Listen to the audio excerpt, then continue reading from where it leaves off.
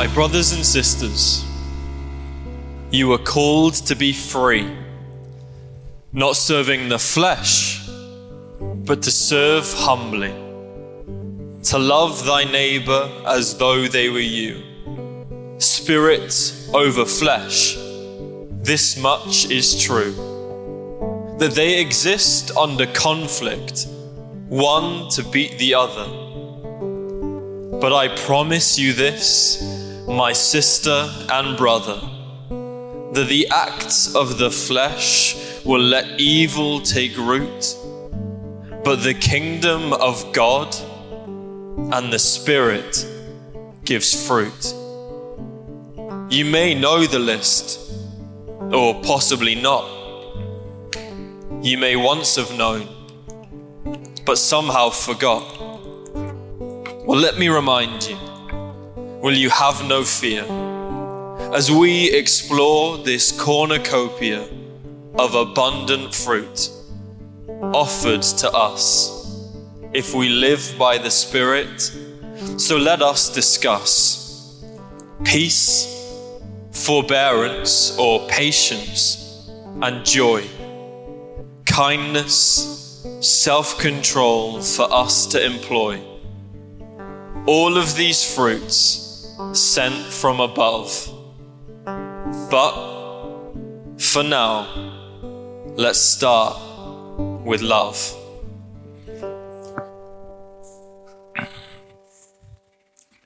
Thank you, man. Why don't we give him a round of applause for that? Creative part in his life. Let's read, perhaps more traditionally, let me read the words that Ben based that spoken word on in Galatians 5:22-25. That's the sum total of our PowerPoint this morning. That is it. So it's an easy job for Ben. He's sitting in the back. So Paul writes these words, but the fruit of the Spirit is love, joy, peace, patience, kindness, goodness, faithfulness, gentleness, and self-control. Against such things there is no law. Those who belong to Christ Jesus have crucified the sinful nature with its passions and desires. Since we live by the Spirit, let us keep in step with the Spirit. And I'm just going to start off with that little phrase, keeping in step with the Spirit, before we get into the fruit.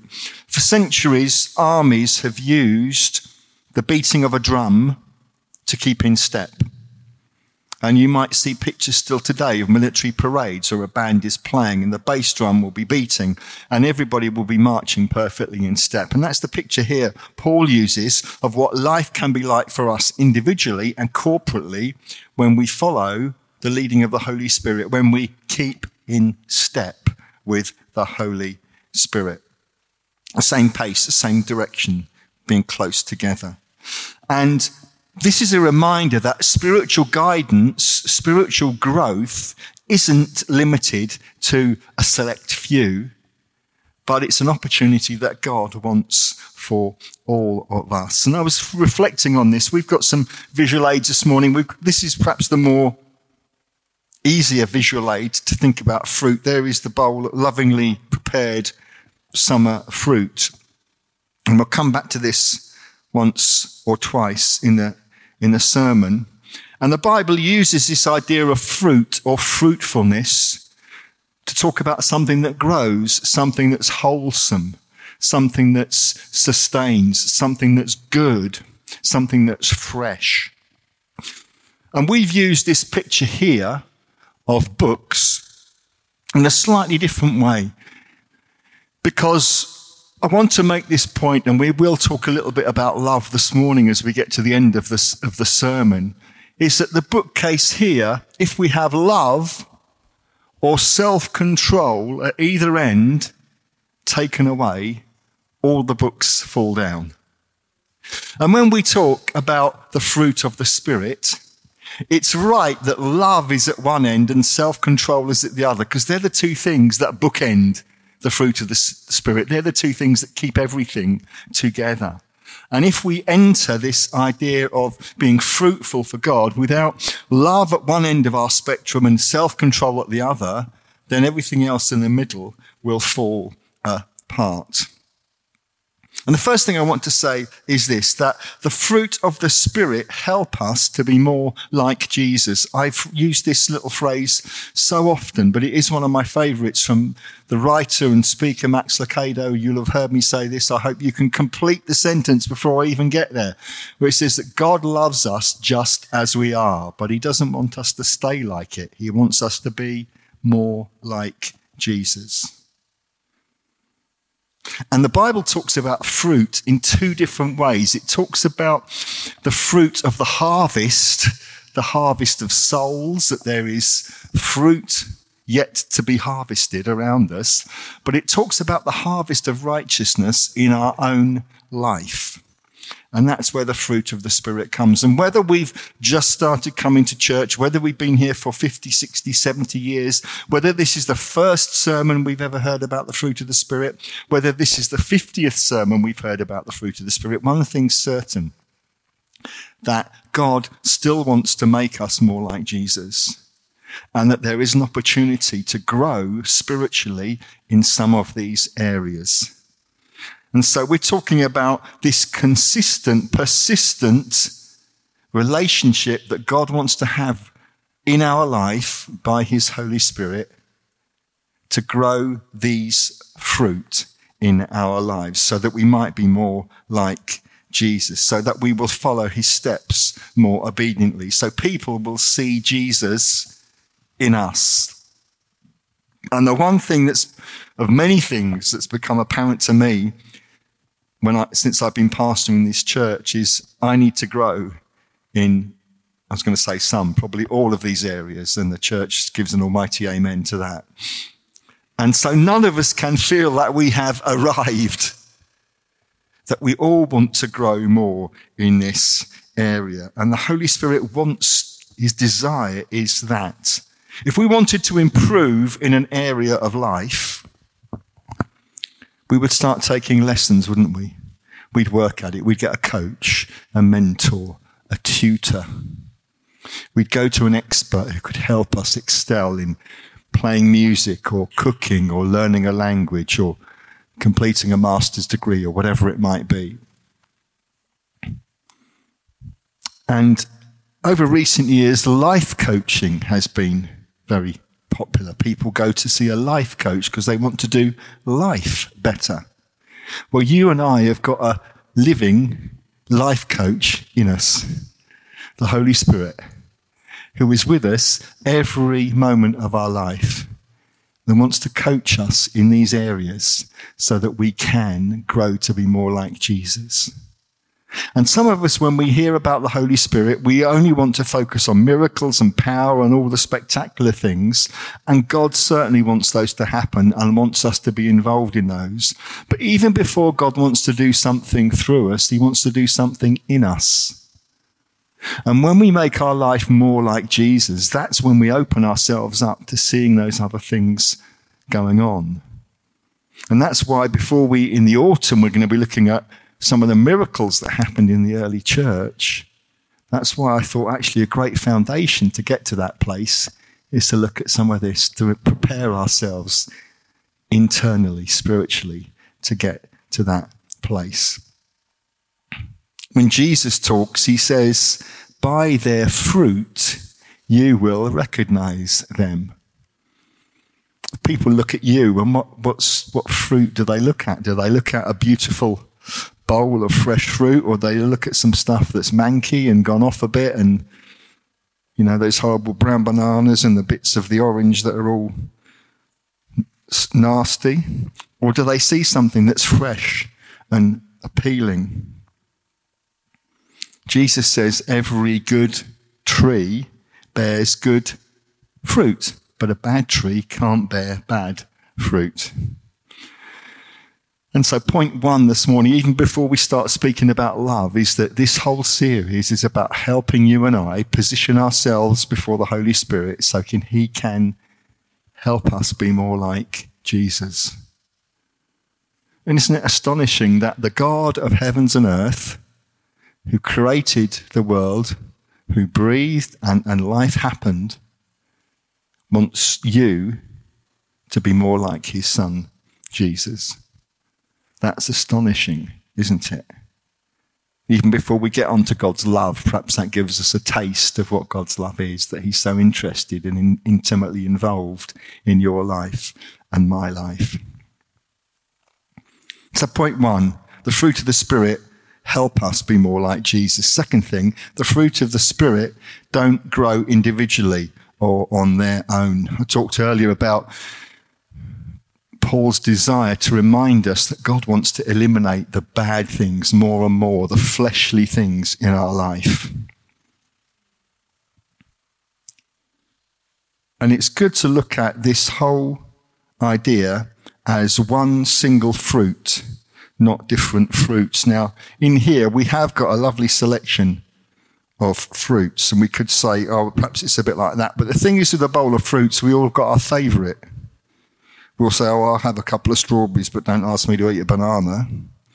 Or oh, grapes are my favourite, but I don't really like satsumas. You see, somebody once said the 10 Commandments aren't the 10 suggestions. And it's the same with the fruit of the Spirit. It's not like pick and mix. Who can remember pick and mix in Woolworths? Am I showing my age now?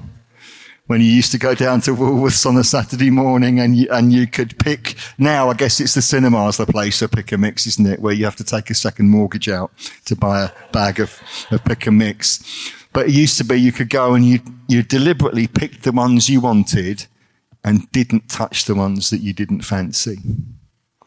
Now, that's not the approach to the fruit of the Spirit. So we can't say, yeah, okay, I think I'll work a little bit on peace and on kindness, but don't ask me to work on self-control, or don't ask me to work on gentleness. That's just not me. It's more accurate to look at one fruit and the different segments, different pieces that we find in that fruit. And that's what Paul is talking about here with the fruit of the Spirit. That God wants to produce one complete fruit in your life. Is that about right? One complete fruit in your life without giving you the option to pick and choose. Imagine that you are carrying this big bowl of fruit around in your life and somebody knocks you and some of that fruit falls out. What's that fruit going to look like? Is it going to look good? Is it going to look attractive? Is it going to look healthy? Or is it going to be a little bit smelly and a little bit manky? Because you and I know that the real test for these things doesn't come in the hurrah times. It comes in the difficult times, in the challenging times, in the hard times, the times when we are knocked, the times when we are hurting. And so we're going to go through each of these in the next few weeks and delve a little bit more. And the fruit of the Spirit, we'll realize, will take time to grow. Those of you who've been Christians a long time know this, that even though conversion might be instantaneous and overnight, growing in faith and growing in our maturity takes some time. And so we're not expecting quick answers. We're not expecting in 6 or 7 weeks' time when we finish this sermon series that everybody will suddenly be perfect. That's not the way it works. I'm the only one that's going to be perfect in 6 weeks' time.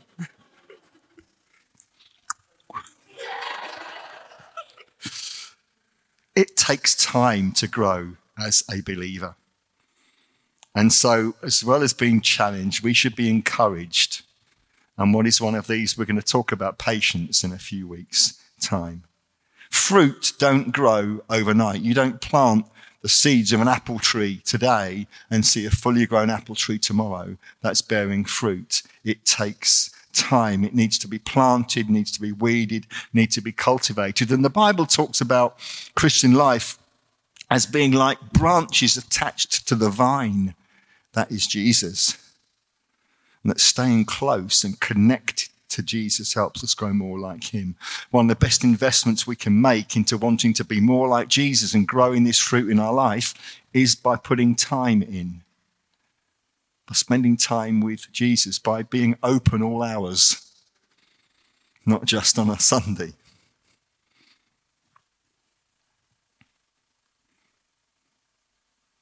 And I've said this already, that the fruit of the Spirit are bookended by love at one end, self-control at the other end. I look at this list and I've got a number of friends whose names are the fruit of the Spirit. We've got a Joy in here with us this morning. I know somebody called Patience. I know other African friends who are called Kindness and Goodness. I must admit, I don't know anybody called Self-Control. You might do, I don't know. But if you were going to give yourself a name from that list that fitted you, you don't have to shout this out. Just think of it for yourself. What name would you give yourself that you think you at least aspire to live up to or try to live up to? It's an interesting one, isn't it? I do think Joy's name does work for Joy because she's always got a smile on her face and a bit of a laugh. It'd be terrible if Joy came in miserable and sad every week, wouldn't it? We'd be all a bit embarrassed about that. But you do live up to your name. But if you had a spiritual gift name, what would it be? Would you live up to it? So let's think a little bit in this last 10, 15 minutes or so about love. You know this already. Let me remind you that in the Greek language in the New Testament, there are lots of different words that are used for love. And each of them focuses on a slightly different aspect or perspective of love or loving. But the word that used here and the word that the New Testament writers almost make their own about love is that Greek word agape. You'll remember earlier in the year in John's Gospel, when we opened up John's Gospel and we saw John talking about Zoe life, that abundant, full, eternal life with a capital L. Well, in the rest of his writings, in John's Gospel and certainly his letters, John majors in on love. And he uses that word agape. And he reminds us what it means. And John's the man, remember, who calls himself the disciple that Jesus loved.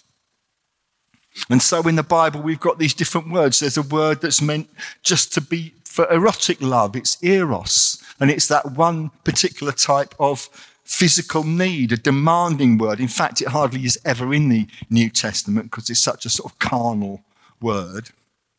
Then there's the word stergo, and that's more about family love.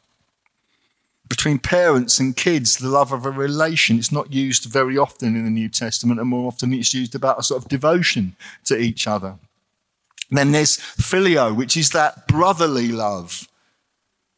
And it's a component of many other words. So phileo gets put at the start of lots of words to talk about love. And then there's this word agape, which is a deep, meaningful, emotional, powerful word, showing real value and worth for something or somebody.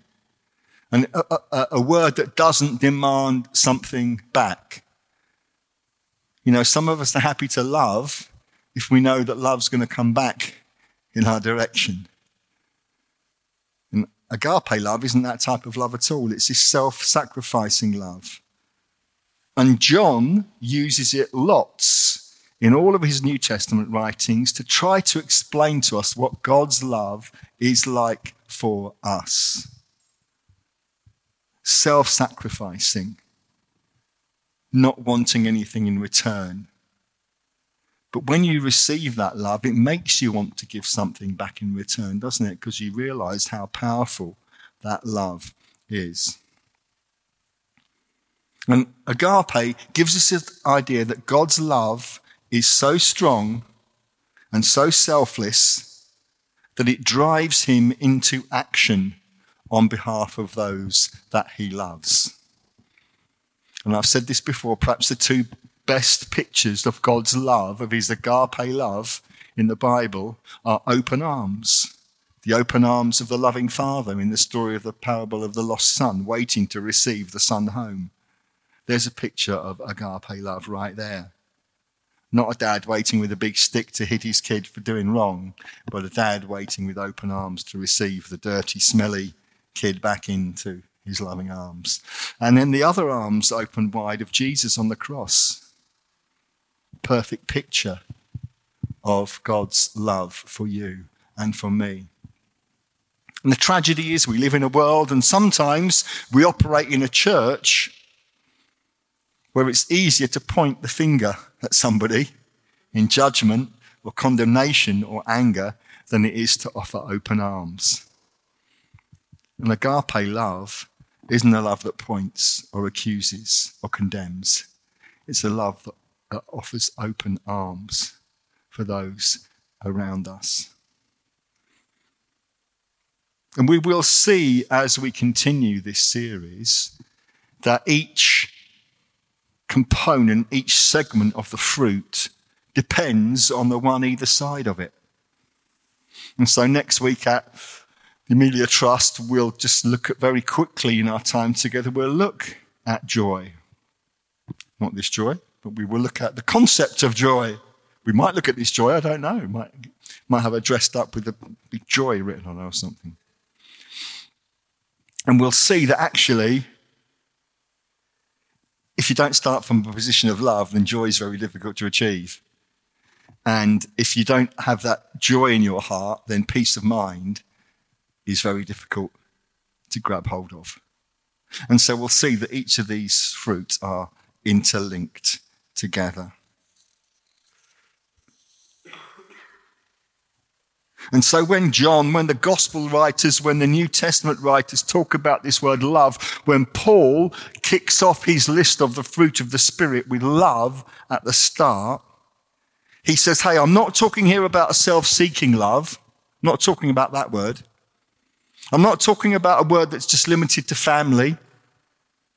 I'm not talking about a word here that's just based on mutual friendship and satisfaction and can easily be disappointed. No. I'm talking about that love that doesn't look for what it can get, but for what it can give. I'm talking about love that's a verb, love that's an action word, love that's a doing word. A force that's so strong that it demonstrates itself with deed and with action.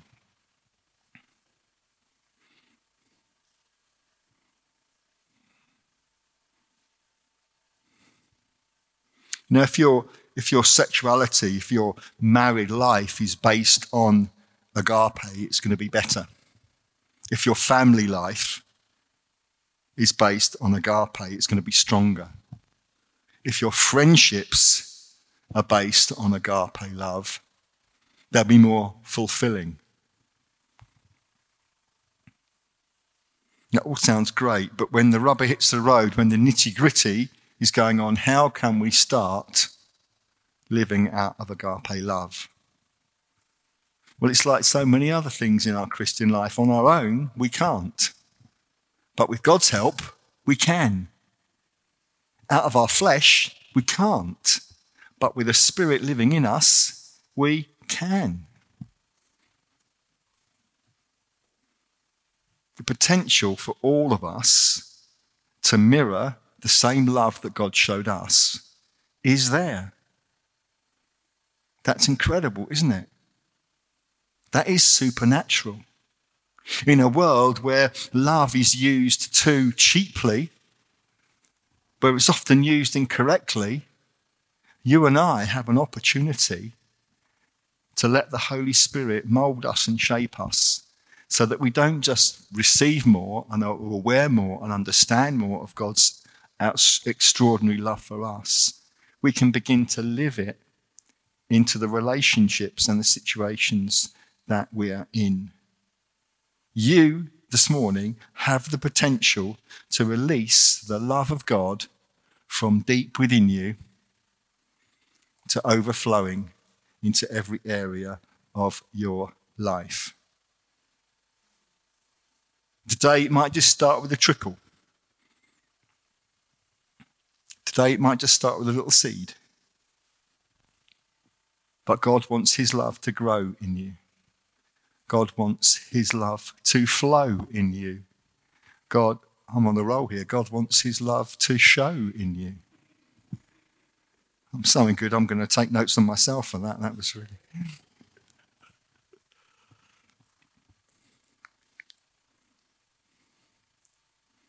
And so that's our starting point this morning. That each of us has got this incredible opportunity again over these next few weeks to grow in the spiritual fruit that God wants us to do. No exceptions. We can't pick a few. There might be one or two already this morning that we're looking at and we're going, God, I really need your help in that area. And that's fine. That's a great place to be before God, to be honest.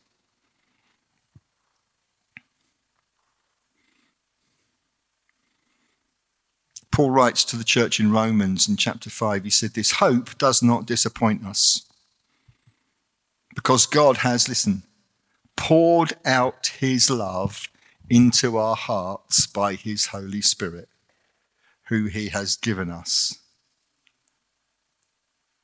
Doesn't say God has trickled his love, God has measured his love, God has portioned his love. It says God has poured out his love into our lives by his Holy Spirit. There is an abundance.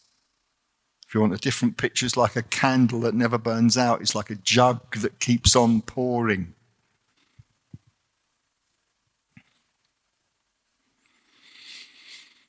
And so I guess as we come towards the end of our time this morning, as we've just opened up briefly the fruit of the Spirit and we've looked at what it means to be full of love as the fruit of the Spirit. Perhaps two questions I could ask you to think about quietly right where you are now. One of those is, are you open for this journey on the next few weeks? Are you ready to say, yeah, Lord, I want to grow. I want to see your fruit more growing and developing in me. It'll be a journey that as a church we take a few weeks on, but it might be a journey that we need to go on individually longer than that. You know, one of the things about being a disciple of Jesus is we never graduate from that class until we get to heaven. We never get our graduation certificate. We're still on that journey. And so again, whether we've been here 5 minutes or 50 years, we need to be more like Jesus. And the Holy Spirit wants to develop those spiritual fruit in our life.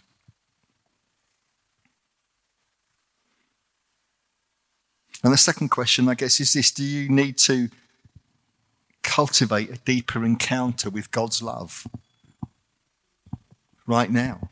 Do you need to grow that agape love in your life so that you can love the unlovable, so that you can respond in difficult situations with love, so that you can treat others with the love that God has treated you with? So that's where we are this morning. I'm going to pray. I'm going to give you some space to pray as well. And we're going to worship together. And we'll put the fruit bowl with the refreshments. Who did these lovely cakes for us this morning, by the way? Who was that? Thank you ever so much. They look fantastic. I'm torn now between a nice healthy banana or a cake. I might eat the banana publicly so that you can all see it, but I might eat the cake secretly. Let's pray together.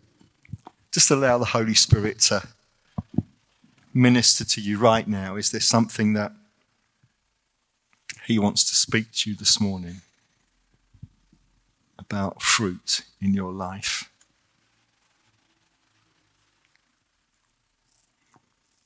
Is today again to say, Lord, we want to push aside the domination of the flesh, and we want to begin again to listen to the beat of your Spirit so that we might stay in step with you.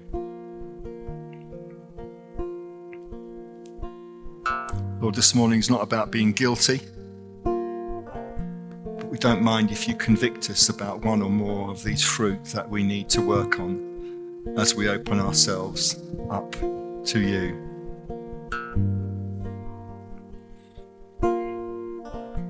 So Lord, help me to grow your kind of agape love in my daily life.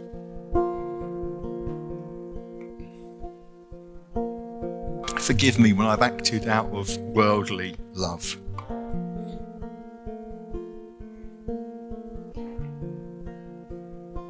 Holy Spirit, would you awaken a fresh harvest of godly fruit in my life, starting from today, and begin with love. Today, Father God, I ask that you would release agape love in my thoughts,